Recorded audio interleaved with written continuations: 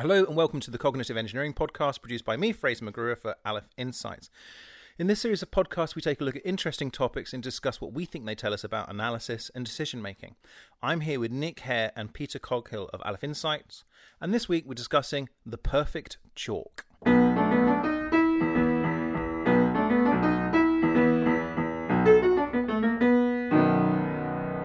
Nick, tell us about what is the perfect chalk? Why? What are we talking about? Well, I was reading an article recently about a Japanese company called Hagoromo, who went out of business in 2015, and they were most famous for their full touch chalk product, which was basically it's been described as the Rolls Royce of chalk, and it is apparently regarded by mathematicians, particularly obviously who use blackboards, as just by far and away the best chalk in the world. Nothing else comes close. It has a lovely coating, apparently. People say that it's impossible to write an incorrect proof using this chalk. It's so beautiful to use. And obviously now that people the stocks are dwindling. I think other people are producing. Their machines were sold when the company went under, and I think other people are possibly producing it. But I guess real chalk connoisseurs will now highly prize the original, existing stocks of Hagoromo chalk. But it reminded me of now I'm a big fan of the Mitsubishi Pencil Company's Uniball pen. It's really the only pen I ever use, and it has been for about the last 20 years. And they're not in any way connected, by the way, with the other Mitsubishi company. Oh, okay. So they this is the Mitsubishi Pencil Company, again another Japanese company, and they're now I do quite a lot of maths, and I've never. It's impossible to do maths on a computer, right? And a Uniball pen and a squared notepad, I have to have those. It's got to be those two things to do maths, and because there's so much scribbling in the margins, bits of proof going off in weird directions, flicking backwards and forwards between pages, that it's totally impossible to do that digitally. And likewise with mathematicians and blackboards, that they apparently it's just not whiteboards don't come close. It has to be a blackboard. I totally get that.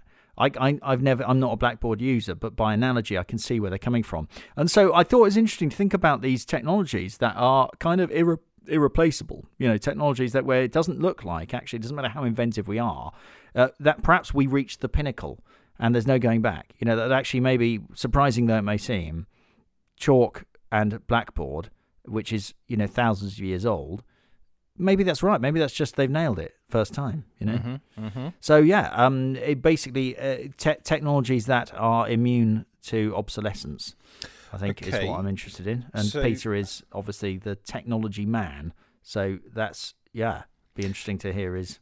Yeah, Peter, wax lyrical.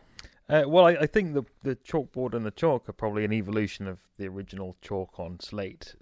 So they've been honed over hundreds of thousands of years, from probably quite an unpleasant writing experience by modern standards to something that's extremely good. But I agree. I'm with you that paper and pen, or paper and pencil, there's nothing quite like it yet digitally. Things are coming close though. So I've got a thing called a Remarkable tablet. That's actually the name. That's not just how I describe it. It seeks to imitate paper as closely as possible. So it has fairly no frills. It's not like an iPad. There's no notifications. There's no distractions. It's just a paper writing experience, but a digital one, and it's pretty darn close. You can rest. Can you rest your hand on it? You can rest your hand on it. Yeah. What's the friction like? Very paper-like. It's a bit like a pencil on paper. It's got a nice nylon tip on a sort of slightly matted screen, so you even get that subtle feedback of the kind of the vibration of the thing on the paper.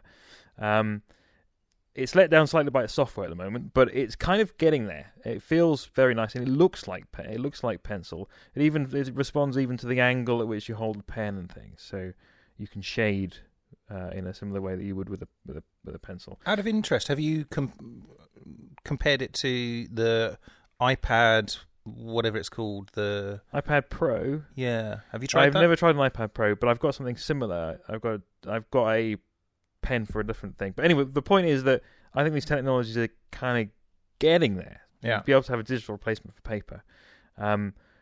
Certainly graphics designers and artists use graphics tablets in place of paper because the output, they need to have a digital output, which is much more versatile. Yeah, and in fact, I know David Hockney, who, of course, is a very respected artist, in terms of his technical ability, has gone entirely digital and, only paints on, on a tablet, which is interesting to me because you might expect, an established artist to be much more defensive about traditional artistic technologies, but no, he's very accomplished in digital in terms of production of digital art. Yeah, I mean, although he's probably getting towards the end of his career, this might just be his iPad period. That's all. He might go on to other things. But indeed. But anyway, well, look, there's one example. So arguably we can say chalk and cheese. No, not chalk and cheese.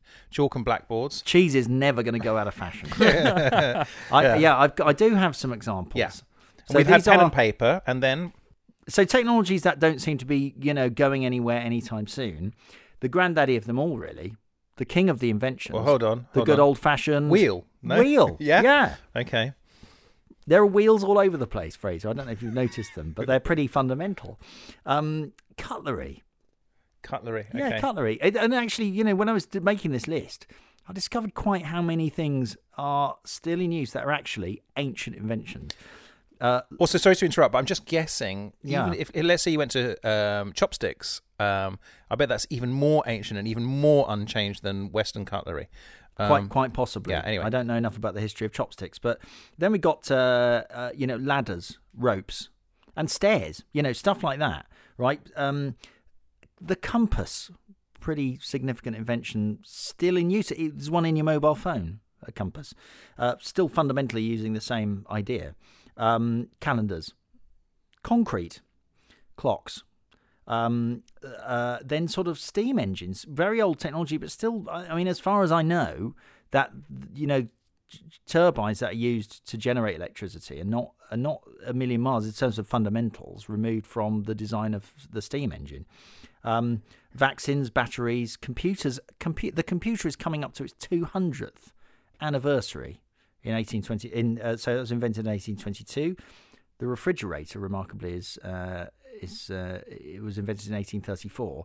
An interesting fact I discovered the other day that the first fax, which was based on a telegraph, predated the Pony Express in the US.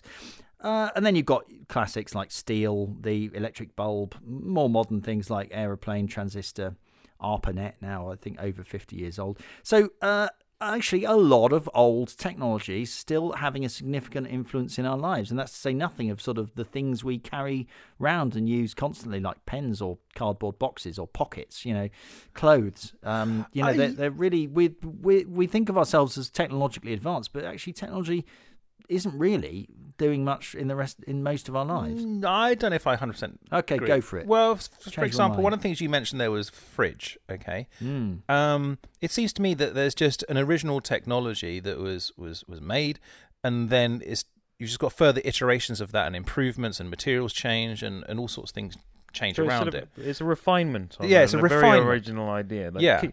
Keep it like having a box that's cold to put food in. Yeah. Is very old. I mean, right. Before the electromechanical fridge, you had ice boxes and ice houses.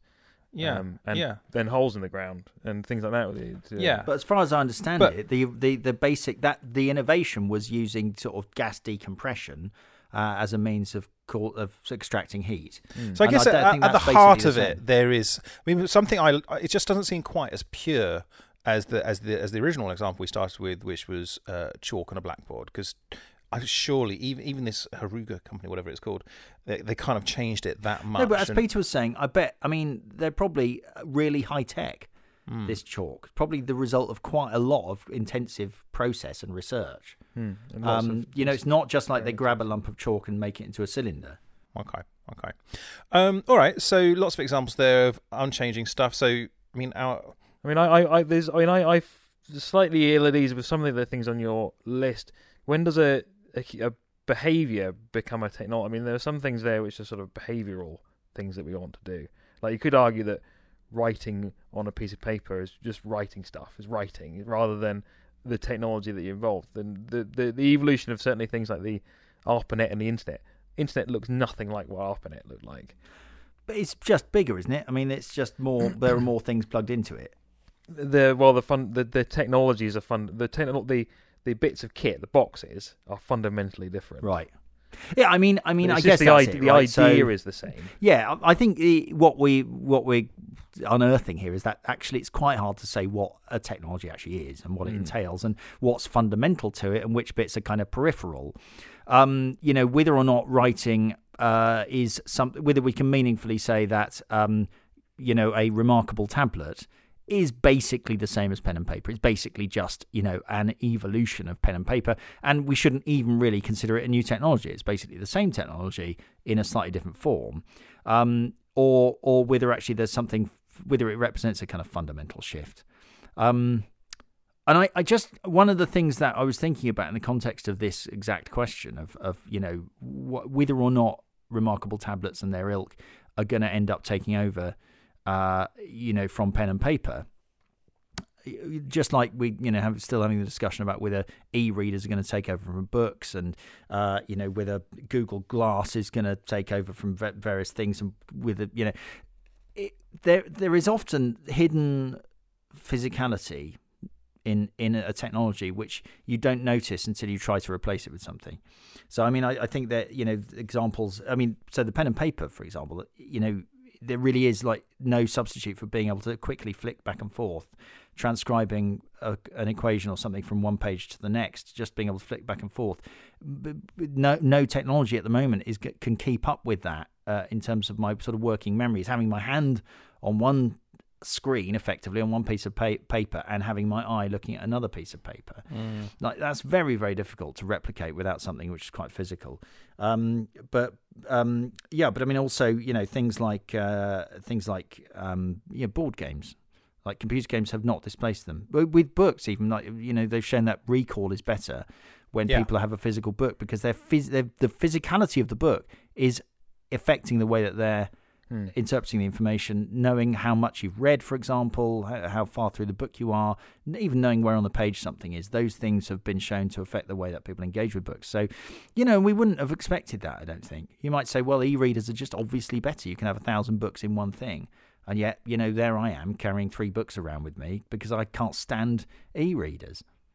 Which actually makes me think of another podcast we did, which was about why is it that all good things always come to an end? Well, actually, maybe they don't. And because books is a good example of where they've actually shown to be resistant, as we say, to e-readers and so on. Okay, where do we want to go with this? Well, one of the things we were sort of discussing before we recorded was like, how do we know that a technology is good? How do you just know that it's good and there isn't a better alternative?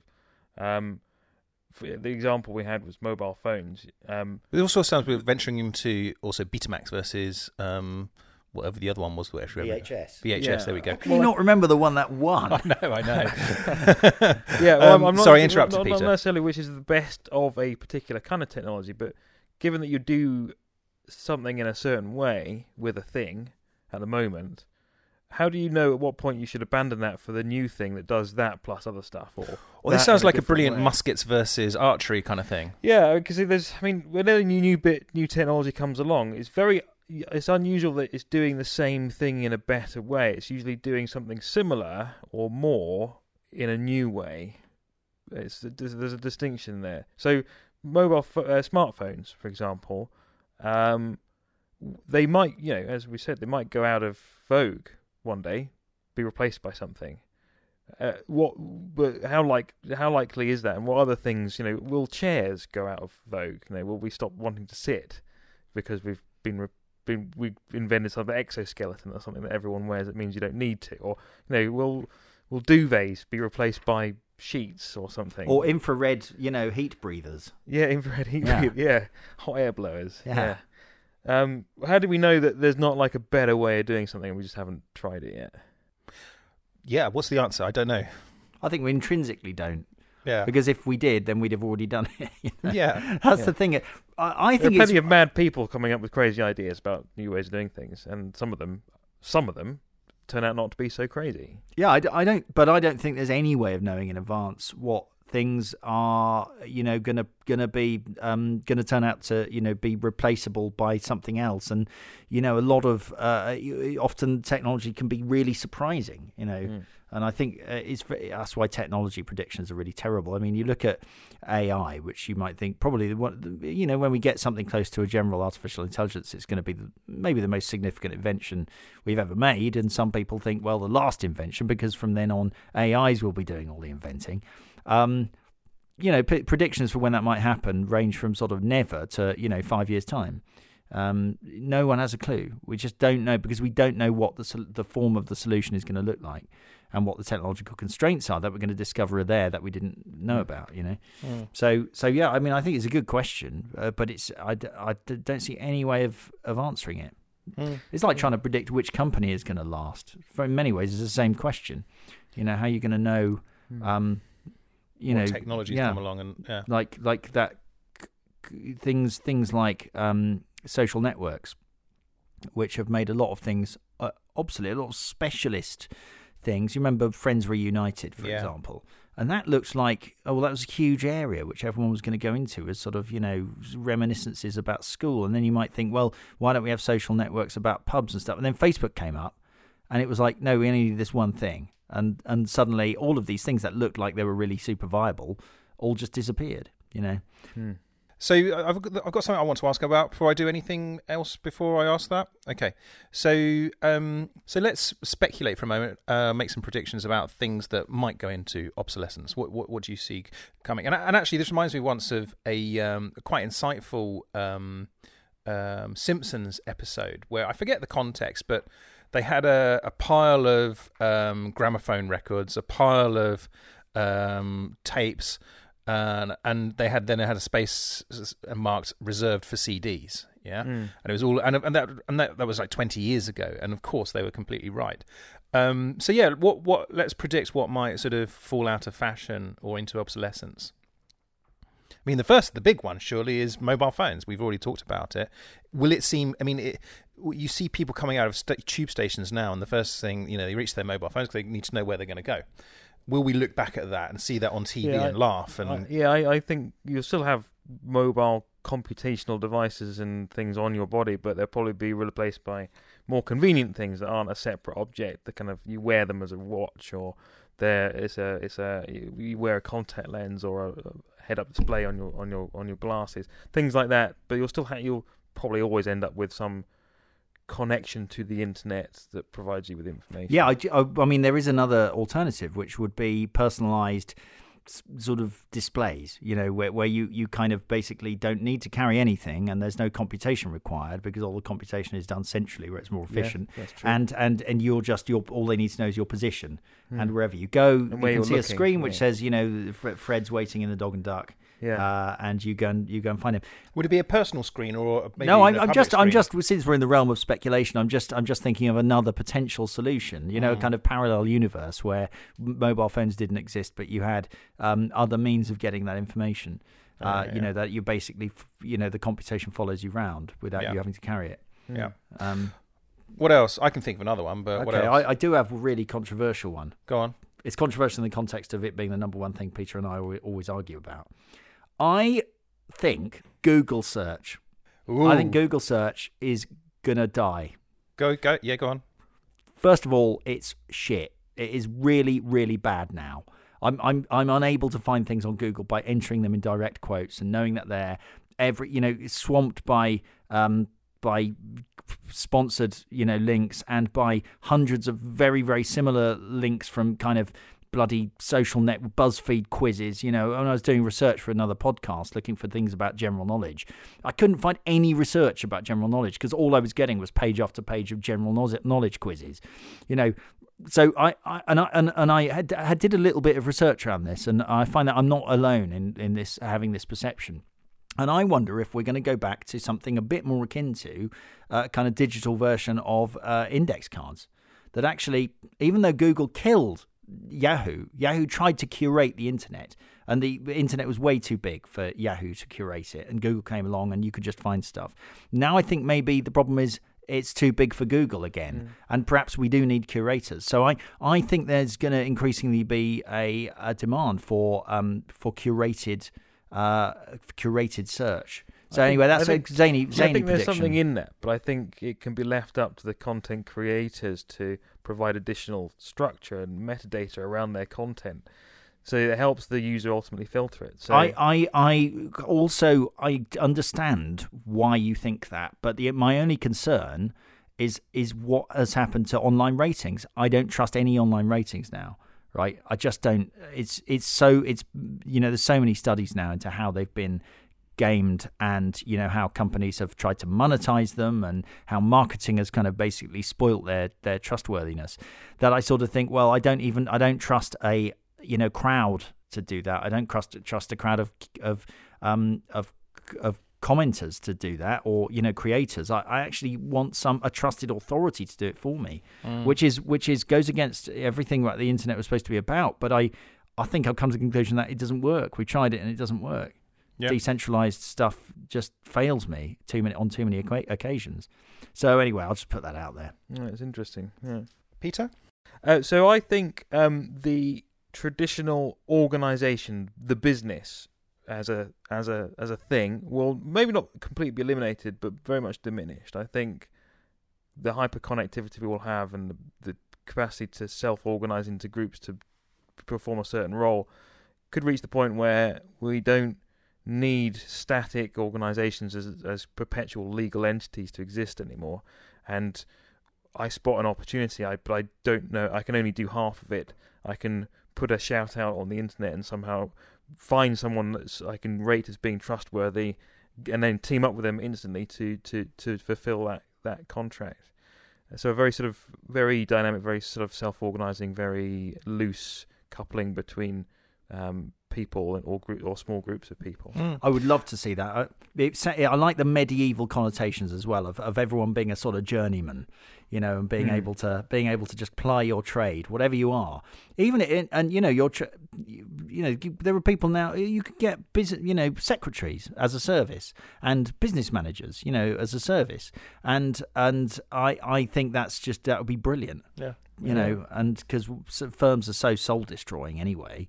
The idea of a permanent contract, I'd love it. So that if in 100 years' time people look back and go, why were all these comedy programs and books written about how miserable working in companies were, and yet everyone was doing it? Why? Yeah. Okay, well, look, I think we'll wrap up there. Thank you very much, as always, for listening to the Cognitive Engineering Podcast. I'm Fraser McGruer. We've been here with Peter Coghill and Nick Hare of Aleph Insights. And until next time, goodbye.